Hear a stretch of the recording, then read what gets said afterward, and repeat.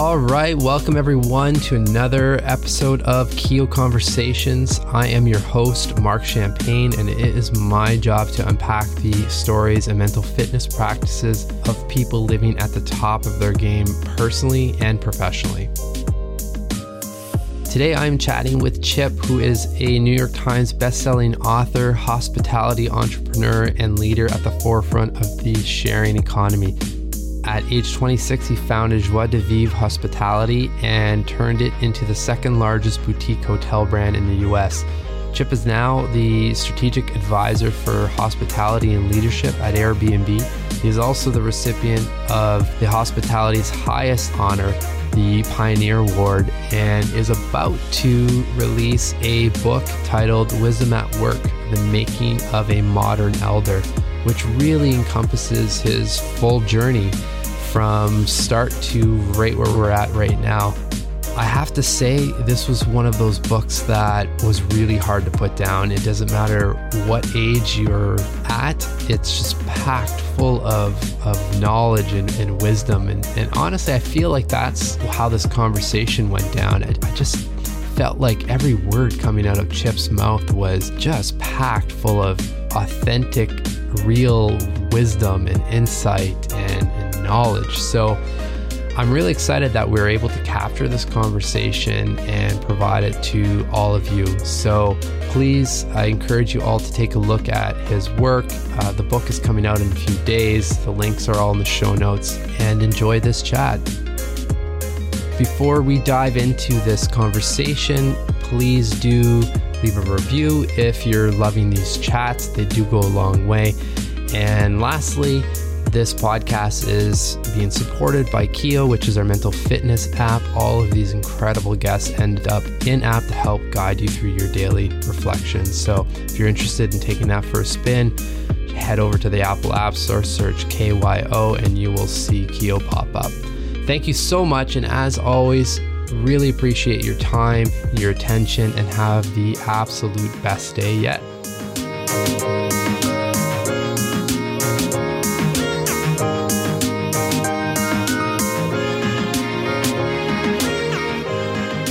Who are you?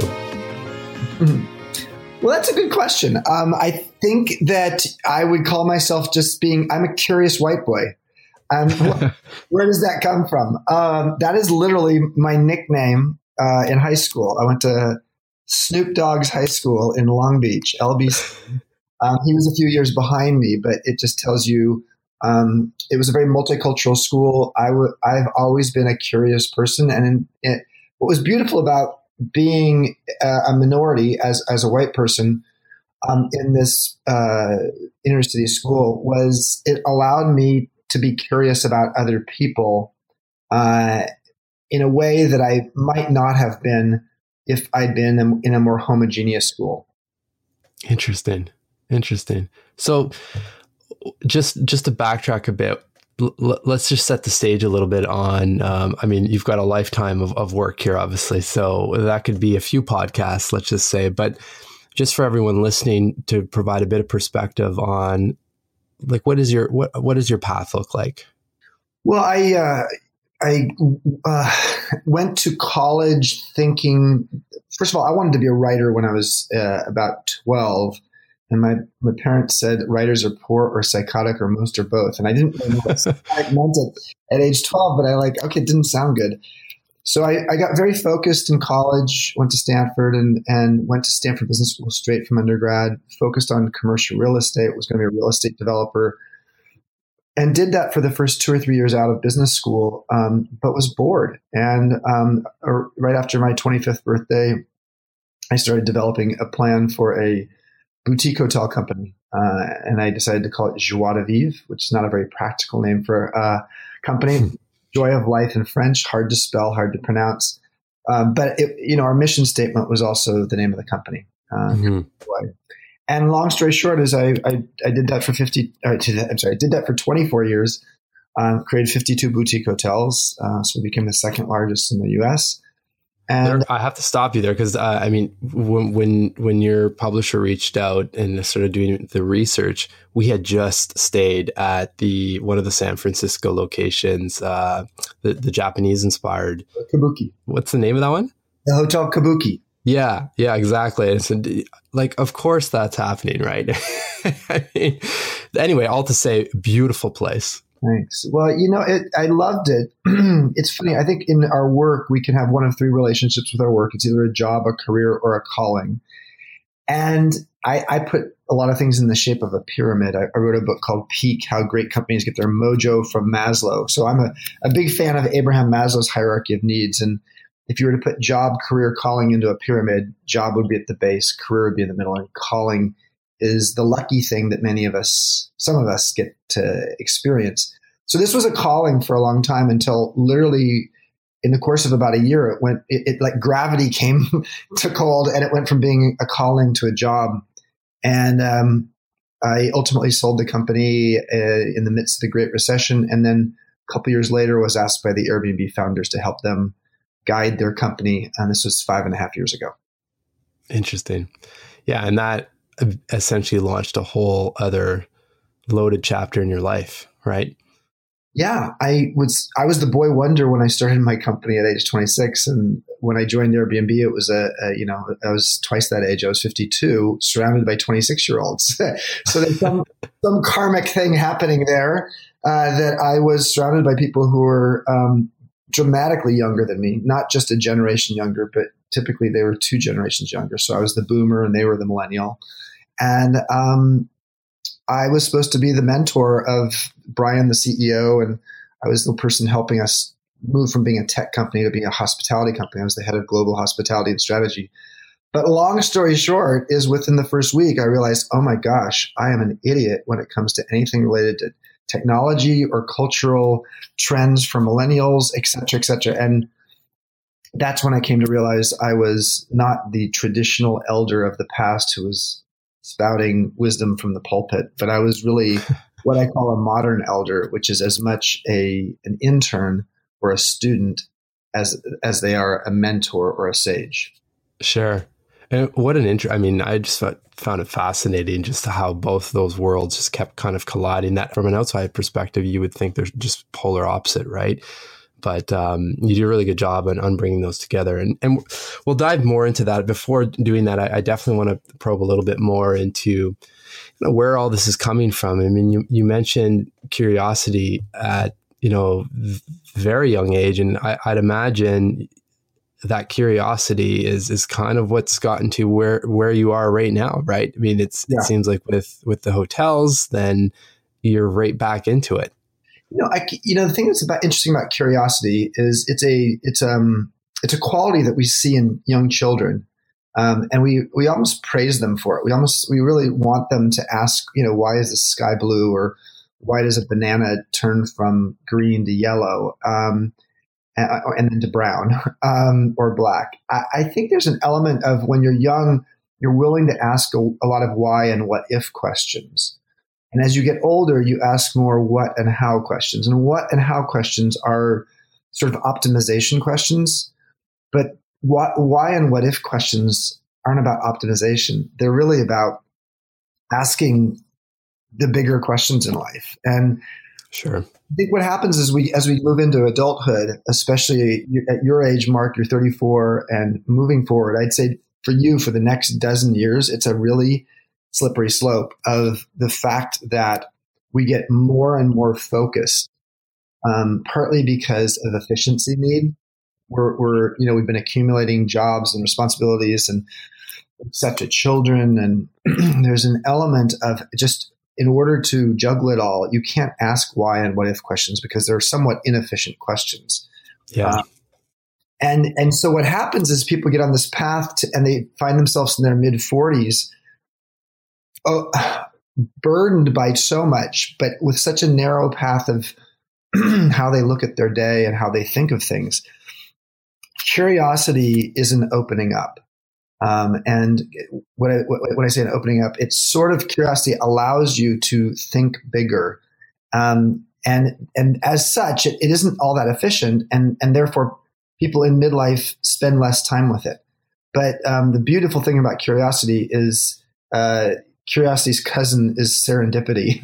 And what I mean by that is the truth is that when you start down a path in a curious way, be prepared for some synchronicity or serendipity to show up in terms of little callings that are being sent to you that are almost breadcrumbs that are helping you get to a place that you're supposed to get to. Now, in most of our lives, we don't even notice the breadcrumbs. We don't have time for that. But all of this speaks to the broader question of the thing that I like in my life is I've been constantly curious. I find it an elixir for life. And it's led me to some opportunities along the way that have been quite beautiful. Well, thanks for sharing that. And I have to second some of those comments, because just by the nature of the work that I'm doing with Keo and the team, we're just surrounded by big reflective questions all the time. And what's interesting is that and you alluded to it, just the team's all around the same age as well. We constantly have to actually remind ourselves to listen to our own advice and the people that we're interviewing, because we're getting trapped into, okay, no, we need to work on this next release or this, that, and we don't pull out to take that time to reflect a little bit, right? Which is obviously led with powerful questions usually. I think just one quick fact. There are a lot of the reflective questions don't have to be like Bill Gates has a practice of once a year he goes off to a cabin in the woods for a week by himself, and it doesn't have to be quite that dramatic. It literally could be making the choice that instead of driving to work every day on the same path, one day a week you are going to take a Lyft or an Uber, and you're going to spend the money of a 25-minute drive with someone driving you. And during that 25 minutes, you could meditate. You could actually use that time to reflect on big questions. You're not going to have a lot of time for the answers to those big questions if it's only 25 minutes. But you can, in essence, you can organize your life such that in the course of your life, you create gaps and spaces. For some people, it's taking the Sabbath. It's like that. It's that seventh day, whether that's a Saturday or a Sunday or a Friday in some cases, where you just take the space for there to be some time and space for reflection. So it doesn't have to be dramatic, Vipassana silent retreats for 10 days. I mean, it could be something you just weave into your life on a regular basis. Yeah, no, totally. I mean, you nail it. It's the space, right? We just need to give ourselves the space. And people know this too, right? Because you hear it all the time. Like those big ideas come up in the shower. Well, it's because, you're not sitting there cranking through to-do lists, right? You've got a bit of space there. So the more you can inject that in, I think the better. And I love how you framed up that, because that's what we're trying to do as well. Is we're trying to show that, there are mental fitness practices out there that anyone can do. You don't have to wait until you're on top of a mountain in a robe meditating. Nothing wrong with that, but that's not, a reality for most people. So then how can you find those moments every day throughout wherever you're living, right? So great advice. Thank you for that. Yeah. Before diving into what I kind of termed up as transfer of knowledge, which leads into a lot of the themes in your book, I just wanted to talk about one characteristic I noticed about you, Chip, and again, kind of those serendipitous moments. Once this podcast was booked in, I started doing the research, obviously, and it just started actually naturally coming up. I was listening to Tim Ferriss, as I often do, and he was interviewing Liz Lambert, and lo and behold, Chip, your name comes up. I don't know if you heard that podcast, but I did. Yeah. You did. Okay, good. So the reason I bring it up is because this came up on numerous other occasions through the rest of the research. And there's this element of respect that I feel people use when talking or when your name is in the conversation. And I'm just wondering, where is all that coming from? I mean, that's I can only hope to have respect like that as I grow older and go through the rest of this journey. But was that baked into you as a young child? Is it something that you just prioritized and it's part of your personality? Because it's overwhelmingly apparent in the research. Thank you. Well, thank you. It's great to hear. What goes around comes around. I used to talk about karmic capitalism, which really is about what goes around comes around. The question is, the comes around may take a while. So, patience. Yeah, exactly. So if you do good things in the world, sometimes it takes a while for it to come back to you. But hopefully you didn't do the good things in the world for the sake of some bartering arrangement. I guess back to my my high school years, the fact that I really felt a sense of what it meant to be the other means there's an element of having a respect for people, not just because of the color of skin or sexual orientation, gender, race, or religion, but more for just difference of who we are. Each of us, there's a oneness that sort of connects us all, like a root system in a forest, but each of us is a separate tree, and there's an element that each one of us has some different and unique qualities. And I'm fascinated by what makes someone unique. And in fact, I would rather have someone amplify that than have them try to look like the tree just next to them. And as such, that sort of curiosity about people, I think, comes through. And so I think that's part of the reason why people respect me, is because I have a tendency to respect people on a one-on-one basis. So it is that karma coming back. But it's also, I think, the fact that, one of the things that I think as you get older, you really appreciate is your own presence, how you embody presence. What does presence mean? Presence, well, first of all, it's the opposite of absence. Yeah, fair. And absence is really what we are often with each other when we're distracted with our smartphones or distracted with our own thoughts. And when you're in that state of absence, it's obvious to the other person. And so one of the things that I think I've tried to do in the course of my life is to know that when I am here now in this moment with you, I will do my best to not distract myself with other things. Now, this is a very hard practice when you're as busy as at least as I am. I'm just going to speak for myself. Sure. Because there's an element of trying to do two things at once that it feels a bit like being, trying to run the Ironman, or how many more things can I fit in all at once within 1 hour? And yet the thing that you don't recognize is what's the mental, emotional, and psychic toll that takes on you. Yeah. When you're trying to multitask in a way that starts to become obvious to the other person that you don't have presence. And when someone does have presence, there's a state of attention that you're at, you're attending to the other person that a person feels. And when you feel that, especially when it's in a mentor-mentee relationship, it's so scarce in our society today that it's noticeable and very much appreciated. I love that. I love all of it. And I think the other element there is, when you're not mentally checked in, or when you're trying to set up your hour of multitasking, I mean, you're kind of setting yourself up for failure mentally, right? It's so rare to actually accomplish everything and accomplish it well that mentally you're setting yourself up in a negative state. And then now, to your point, in your interactions, all of that's coming through, right? Yeah, I think one of the things we don't have metrics for. I gave a TED talk. Hopefully I didn't read it.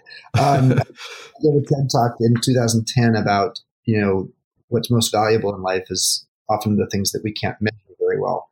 And one of the things that's hard to measure is what toll you take on yourself when you try to do too many things at once. And ultimately, you see the side effects of it. Like, okay, well, I need 2 drinks at the end of the day to just get through it all, or My shoulders and neck feel like they're just one big hard rock, or I don't sleep well at night, or whatever the reasons are. There's an element of, my gosh, there's the psychic toll of how you live your life shows up in all kinds of ways. So I think that, taking note of that and getting clear on what are the things that help to pay yourself back, because it's almost like you're creating a debt that's only getting worse. So if you continue to push yourself extremely hard and without recognizing the warning signs, you get to a place of emotional, spiritual, mental bankruptcy. And that's when the debt comes due.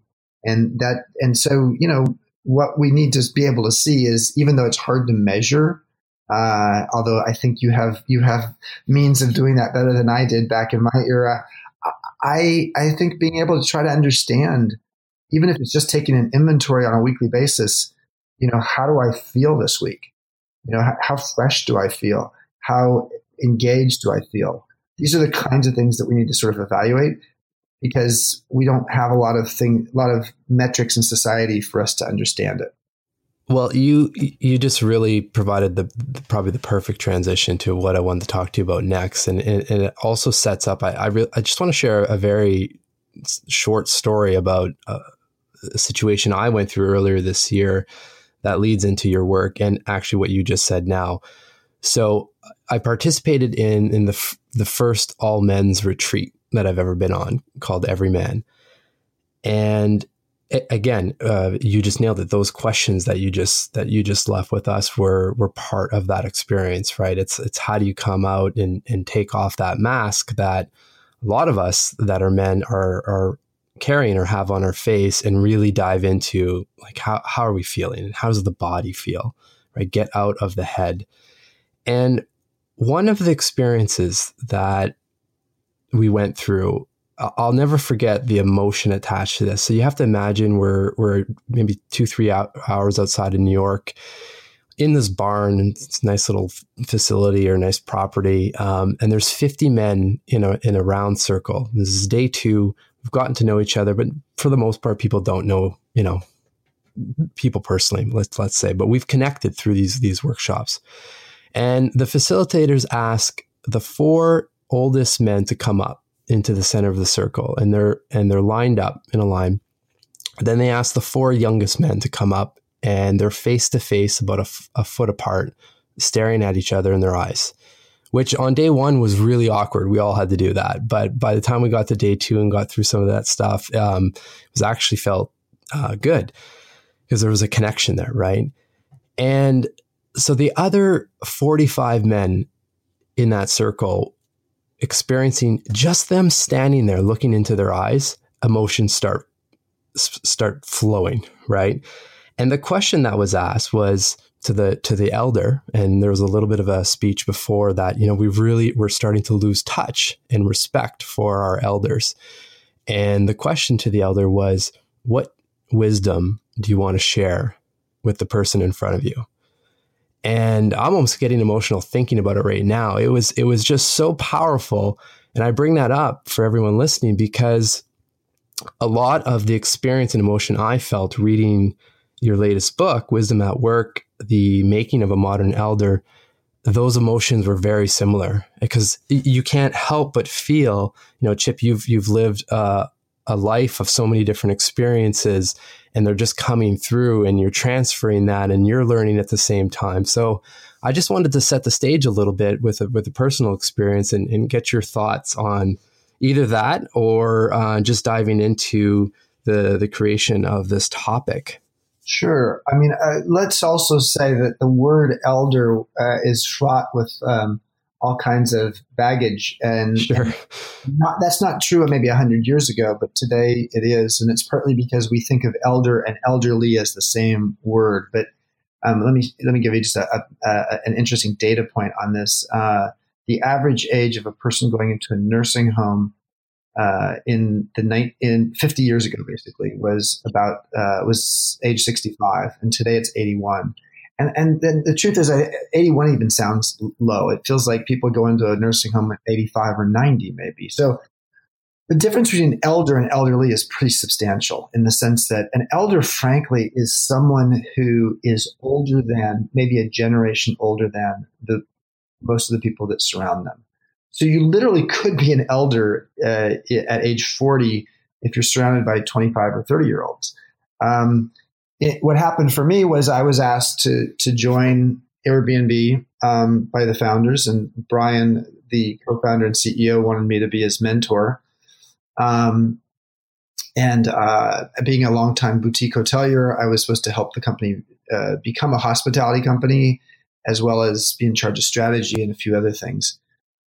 What became clear to me pretty quickly was there are a lot of areas in the company that I was needed they're not part of my scope of work, and some of them had to do with helping people like create a learning and development program for the company such that 28-year-olds could teach 24-year-olds. So what I saw very much was an environment where everybody was running around as quickly as possible to get things done, but nobody was asking the bigger why and what if questions that helped us to take a step back. And so what does it mean to be an elder in that environment? I ultimately realized I started calling myself the modern elder, which to me is someone who is as much a student as they are a sage, or an intern as they are a mentor.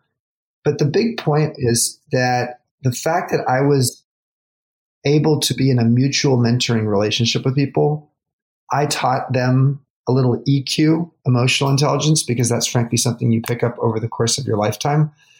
And they taught me a little DQ, digital intelligence. So we had almost like an implicit trade agreement, EQ for DQ.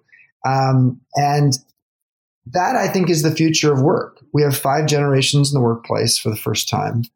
And all of us, it's like an intergenerational potluck. We all have something to bring to the table.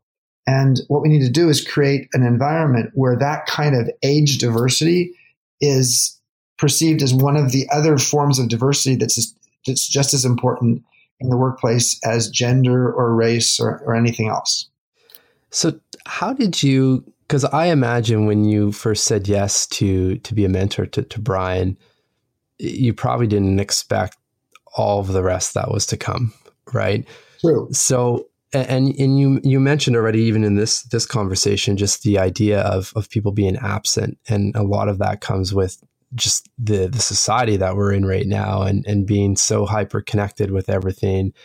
Like, how did you process that personally? Because you've, through your experience, have figured out that is actually not a great thing, right? And seem like you've managed your relationships with, whether it's technology or others, to again get to that point of really high respect with your peers and people that surround you. So how did you go into an environment where that's almost the opposite, right? Not to say there's no respect. That's not what I'm trying to get at, but just again, that almost there's got to be a sense of heightened absence, let's say, in everyone running around as you're kind of describing it. I think so. My evolution, and I write about this in my next book, which is called "Wisdom at Work: The Making of a Modern Elder." My arc of experience, the arc of how this worked for me was there were really 4 parts to it. The first thing is I had to, in my role as a modern elder, meaning I was older than everybody else there, and I had some wisdom I could provide, but there were a bunch of things I had to learn. My first lesson was I had to evolve my identity. In my case, quite specifically, I was a CEO of my own company. I'd sold it. I'm now coming in to help these 3 founders, young founders of Airbnb, who are 21 to 23 years younger than me.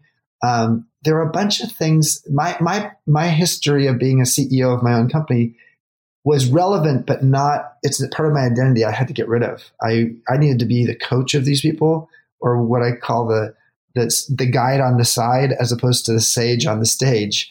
And what that meant was I needed to really right-size my ego and recognize that I needed to evolve who I was, being more of a support than the person who got the acclaim. And that was fine. That actually took a while for me to get used to that, but I got used to it.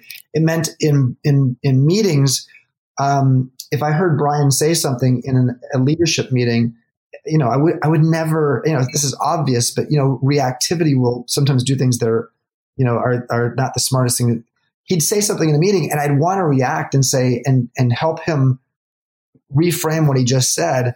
But rather than doing that, I would mentor him privately, but I would intern publicly.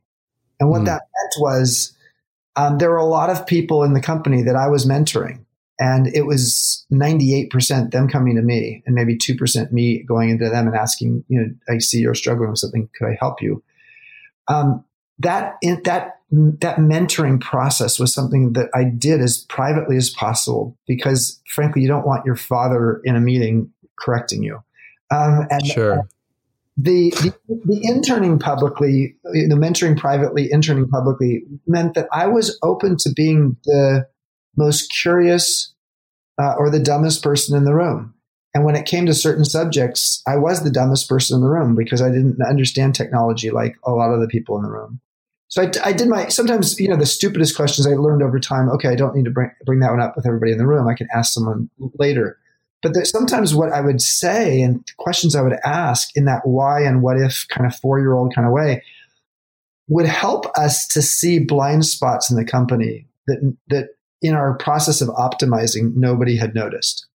And at the end of the day, that helped me to move from the evolve state to the learn state, which is the second lesson of the modern elder. And to be in that beginner's mind, curiosity was what helped me to get to a place where people didn't see me as the expired, carton of milk, which is what you could be as you get older. It's like, okay, you have a lot of knowledge, but it's all sour and it smells. But instead, I was really the freshest mind, and I was the fresh, bottle or carton of milk. That led me to the third lesson, is to collaborate. And one of the things that's really true of people as they get older is, this is not true of everybody, but generalization-wise, studies have shown this, we get better at collaborating as we get older, partly because we just understand the pattern recognition of other humans. Additionally, it's because we move out of the hubris place to more of a humble place, partly because we've learned some lessons along the way that we don't know it all. So being a great collaborator is something that you can do as you get older. And since teams are such a fundamental piece of the business world or organizational world, all of a sudden you start to shine a little bit because you're creating some invisible productivity to your team because you're helping people collaborate better. And then finally, the last lesson is the one that most older people would do first, which is the counsel or the coach or the mentor role. Collaborate is a team sport. Counsel is a one-on-one sport. And so, but that if your first thing you do as an older person coming into an organization is just start trying to counsel everybody, you haven't necessarily earned that right yet. Maybe older, but if you're just saying because you're older you have that right, I don't think that's true. I think you have to actually, as you were talking about Tim Ferriss and Liz Lambert earlier, you have to have people have a thirst for what you have to offer, and that's really what I've been able to do throughout my career, luckily. But now at an older age, I'm 57, I can, I think people sort of feel that embodiment of like, this guy has some wisdom in him and I want to crack it open. And this guy, Chip, this curious white boy, Chip, has some wisdom and I want to crack it open. And what I will just say as a last thought, I'm sorry, I'm droning on here, is that I think I'm best when it's not that someone's going to crack me open so that they're going to get all my answers. They're going to crack me open so that they get me to offer them some catalytic questions. Because the best mentors are not people who just dispense answers to you. They are people who help to train you to think differently and to ask deeper questions, reflective questions of yourself. And a catalytic question can be so much more valuable than an answer. As Pablo Picasso once said long ago, I hate computers. They only give me answers. And that's true of Google. Google is not, Google is smart as can be, but not so wise, because Google will provide you all the answers, but not those reflective questions. Yeah. I mean, you've said so much there that was so valuable. one of them being an answer to a question that actually my father-in-law wanted me to ask. And again, it comes back to, how do you approach some of the younger crew to, I guess, let's use the example, something was said in a meeting and you reacted internally saying, there's probably a better way to handle that.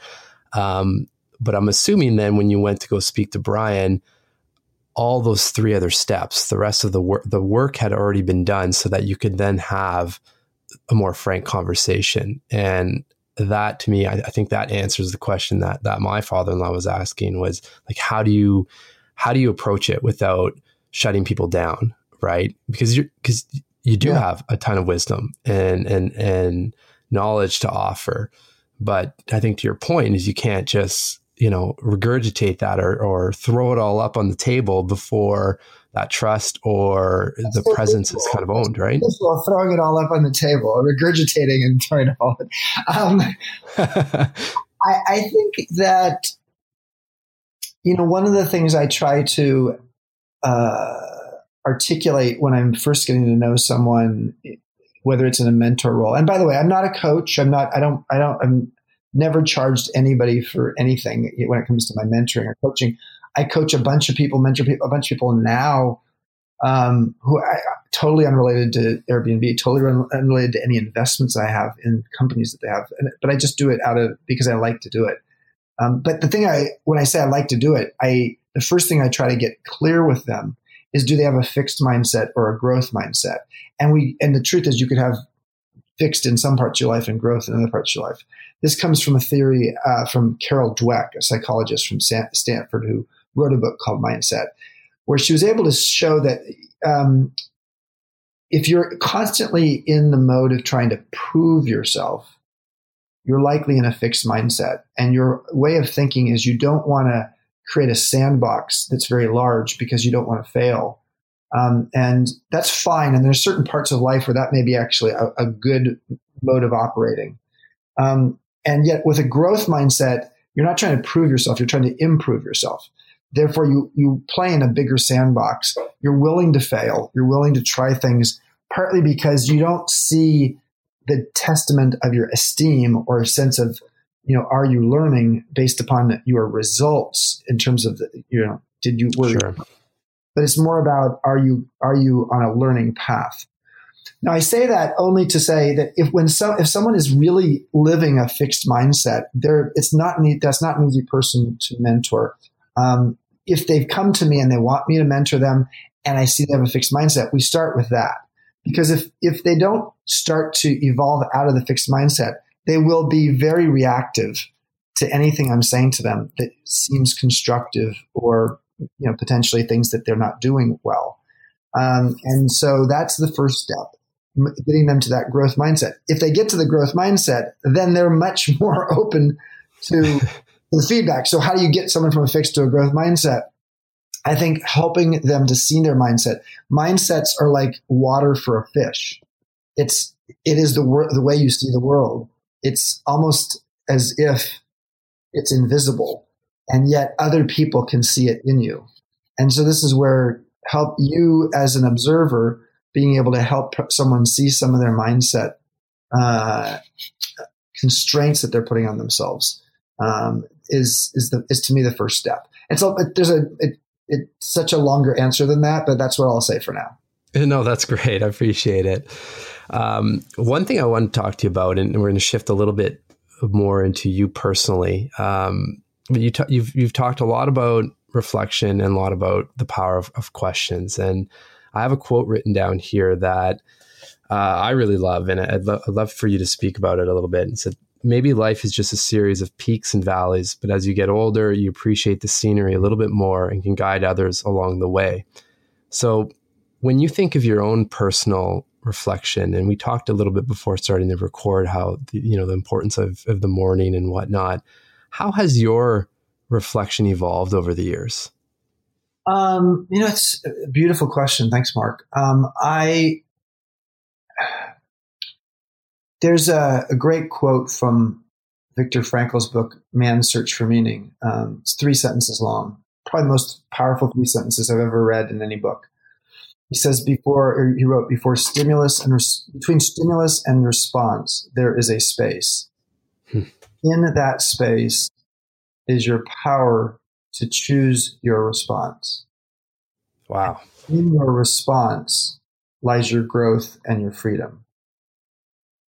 So in essence, what he's saying is we can be reactive or responsive. The amount of space we put between the stimulus and the response is the difference between reaction and response and being responsive. And responsiveness usually allows for some reflection. That reflection is what helps allow you to have the growth and freedom to see both how you're reacting, but also to see what your choices are. So I would just say today, looking back, I wrote a LinkedIn article recently about the advice I would give to a 10-year-old, a 20-year-old, a 30-year-old, a 40-year-old, and a 50-year-old, given that I'm 57. And the advice is different at each different age. And I think the advice I would say across all of those ages is the petty little things that you're worrying about right now that happened in the past week, in the course of your lifetime, may not be that important. So the question you should ask yourself whenever you're fixated on something that's not working right now is, in the course of my lifetime, how important is this? And powerful. Put it in that frame. Most things all of a sudden diminish in size pretty quickly. And it's not that it will go away completely, but it will maybe stop becoming this obsession. And so I think reflection is helped by a variety of things for me. It's everything. I do meditate, and that helps. I try to do it in the morning. When I can, I do it in the afternoon as well. Being in nature allows you to see things bigger than yourself. Also sometimes allows you the spaciousness to think bigger thoughts.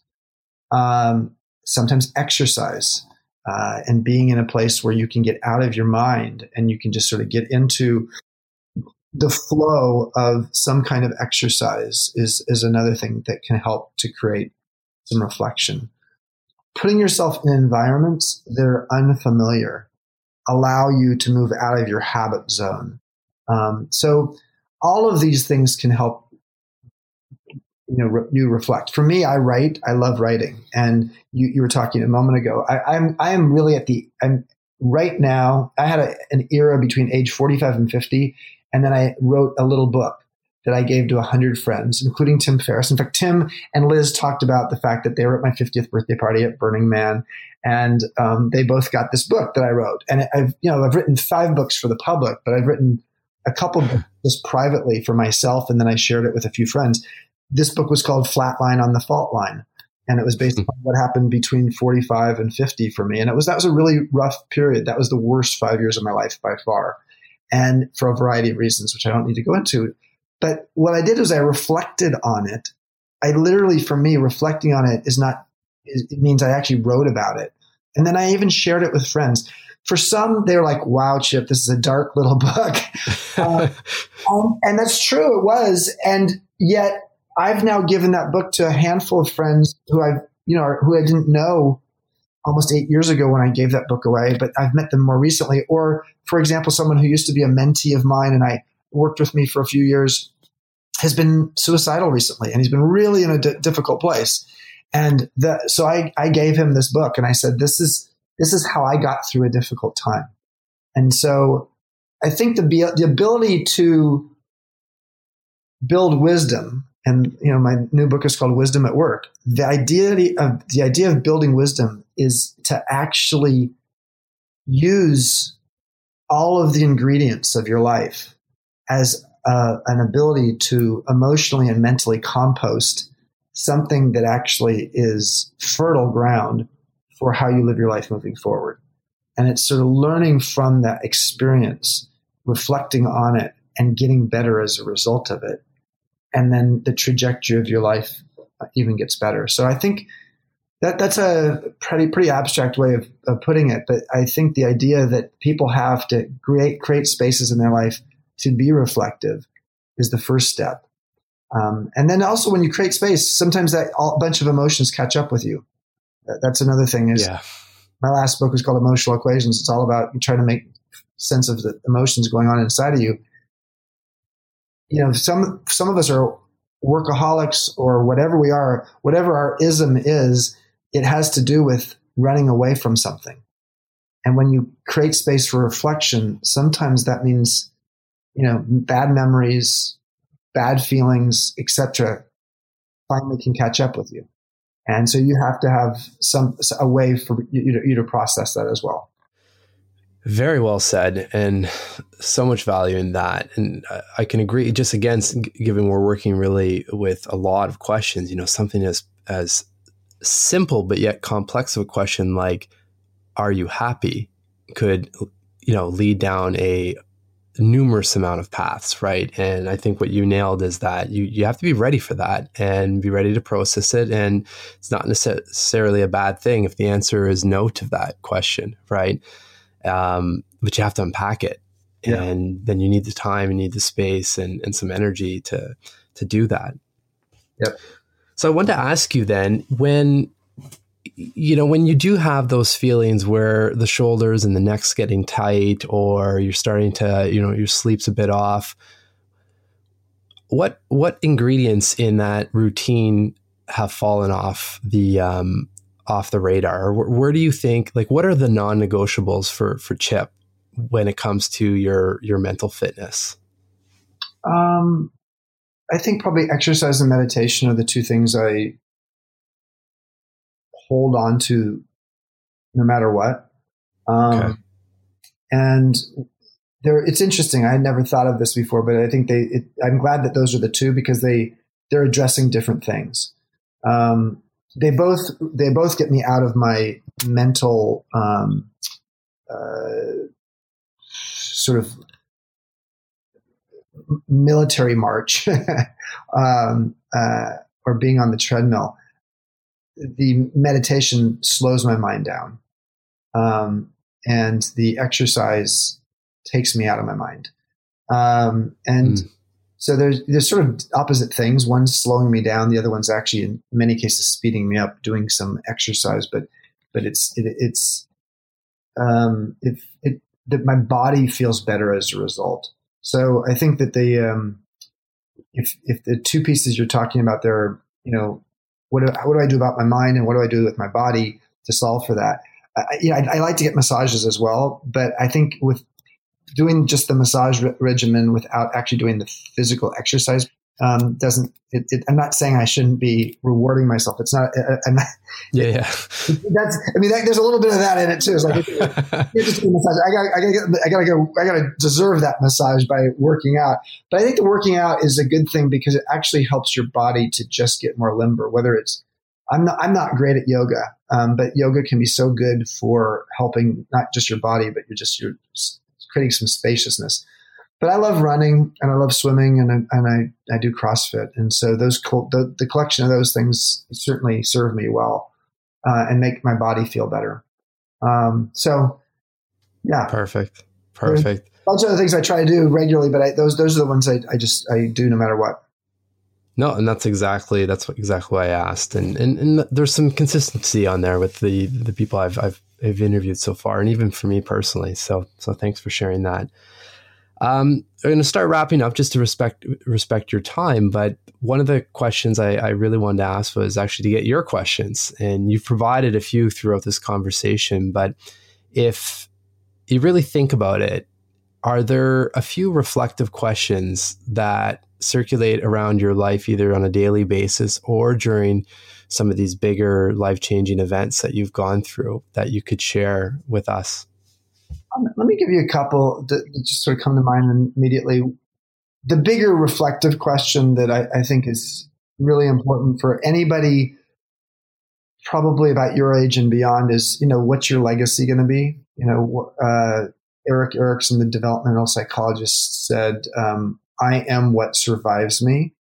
And the question is, what will survive you? And whether it's your children, whether it's some scientific discovery, I think part of the reason I like writing books is because books will survive me. So I think that's a heady, big question.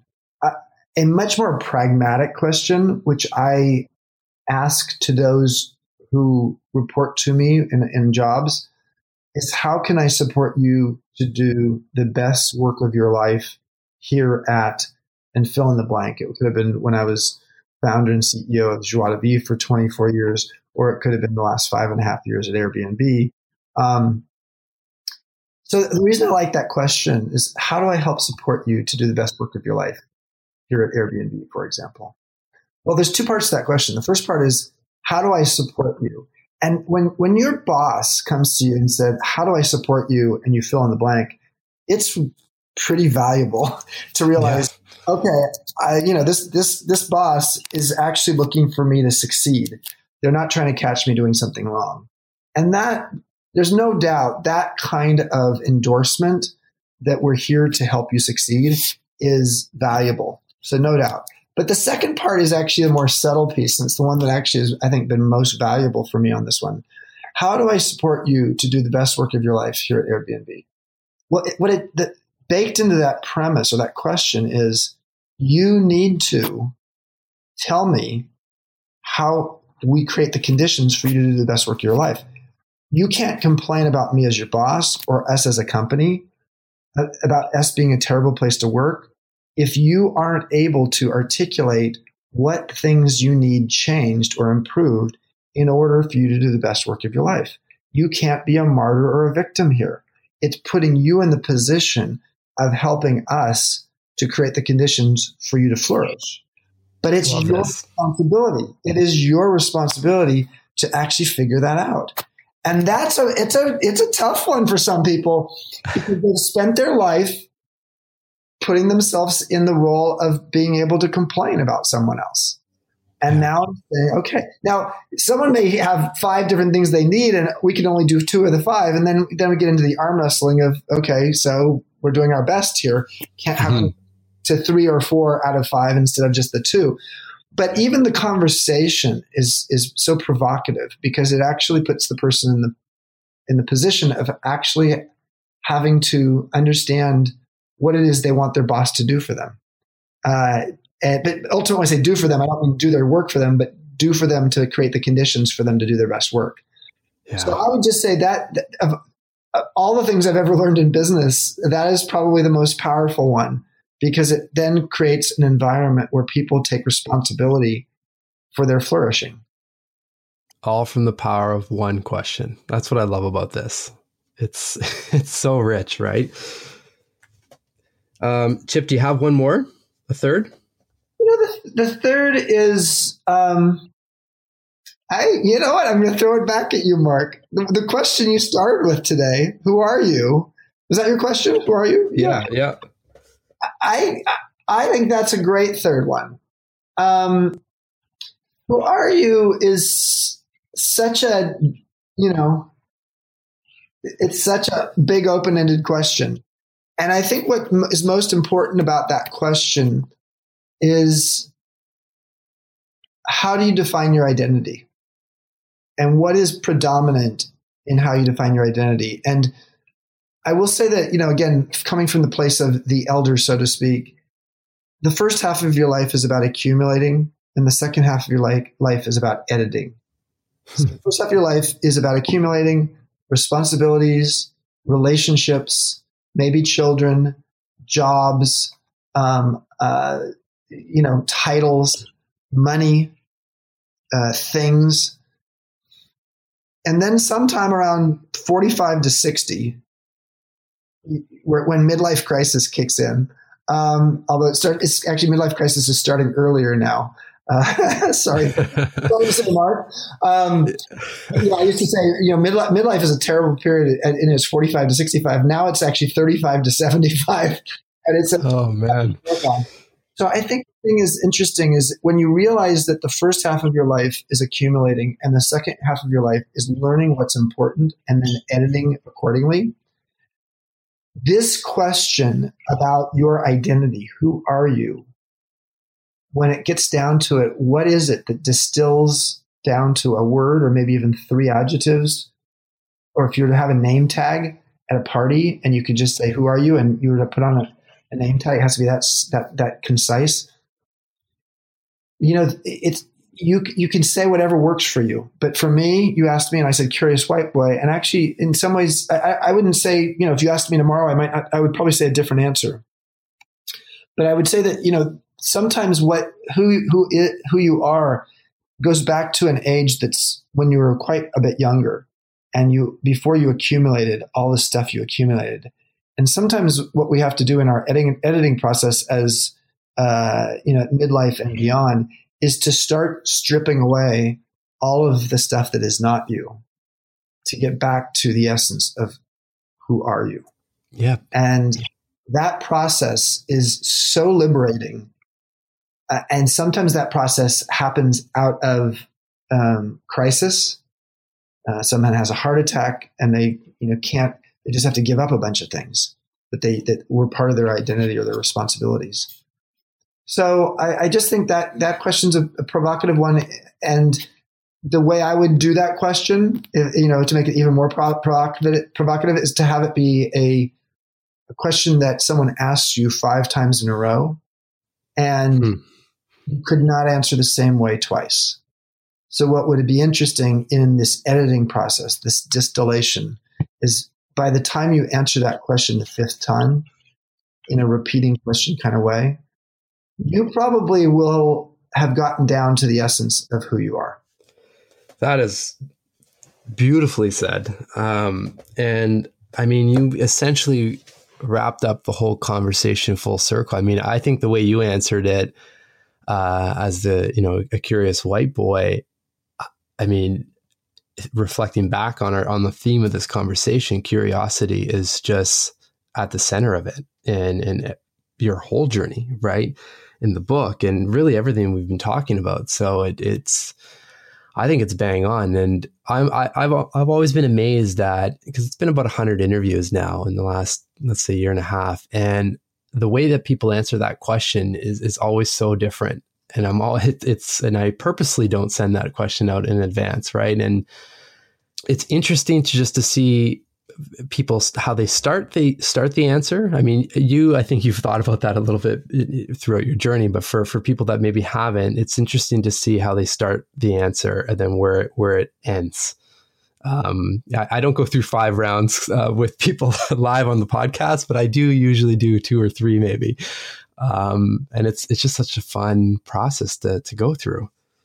Last question for you. As we sit here, another beautiful morning, all said and done, what makes you smile, Chip?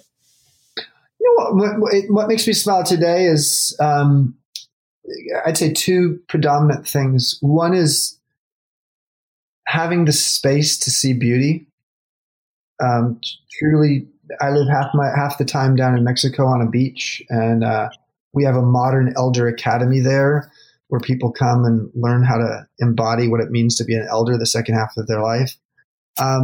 A lot of what we do there is seek beauty inside ourselves and out there in nature. And so that brings a smile on my face. The other thing that brings a smile on my face is sort of the other piece of what we do at the Academy is when I help people, when I help someone feel and get better in their life. That, and whether that's my sons, who I spent the last couple of weeks with, they live in Texas, in Houston, and they're 3 and 6. I love seeing their progress. Just like I love seeing a mentee at Airbnb, or I love seeing Brian Chesky, who 5.5 years after I started mentoring him is one of the most acclaimed CEOs of his generation, and he's come a long way. So to me, I would just say that is. And he is, frankly, I wouldn't have gotten involved with him 5.5 years ago if I didn't see amazing raw material there in him and a phenomenal growth mindset. So I think that's what I'd answer. Love it. Well, thank you so much for taking the time to speak with me and sharing your wisdom and all the life's lessons and reflective practices and questions for everyone listening.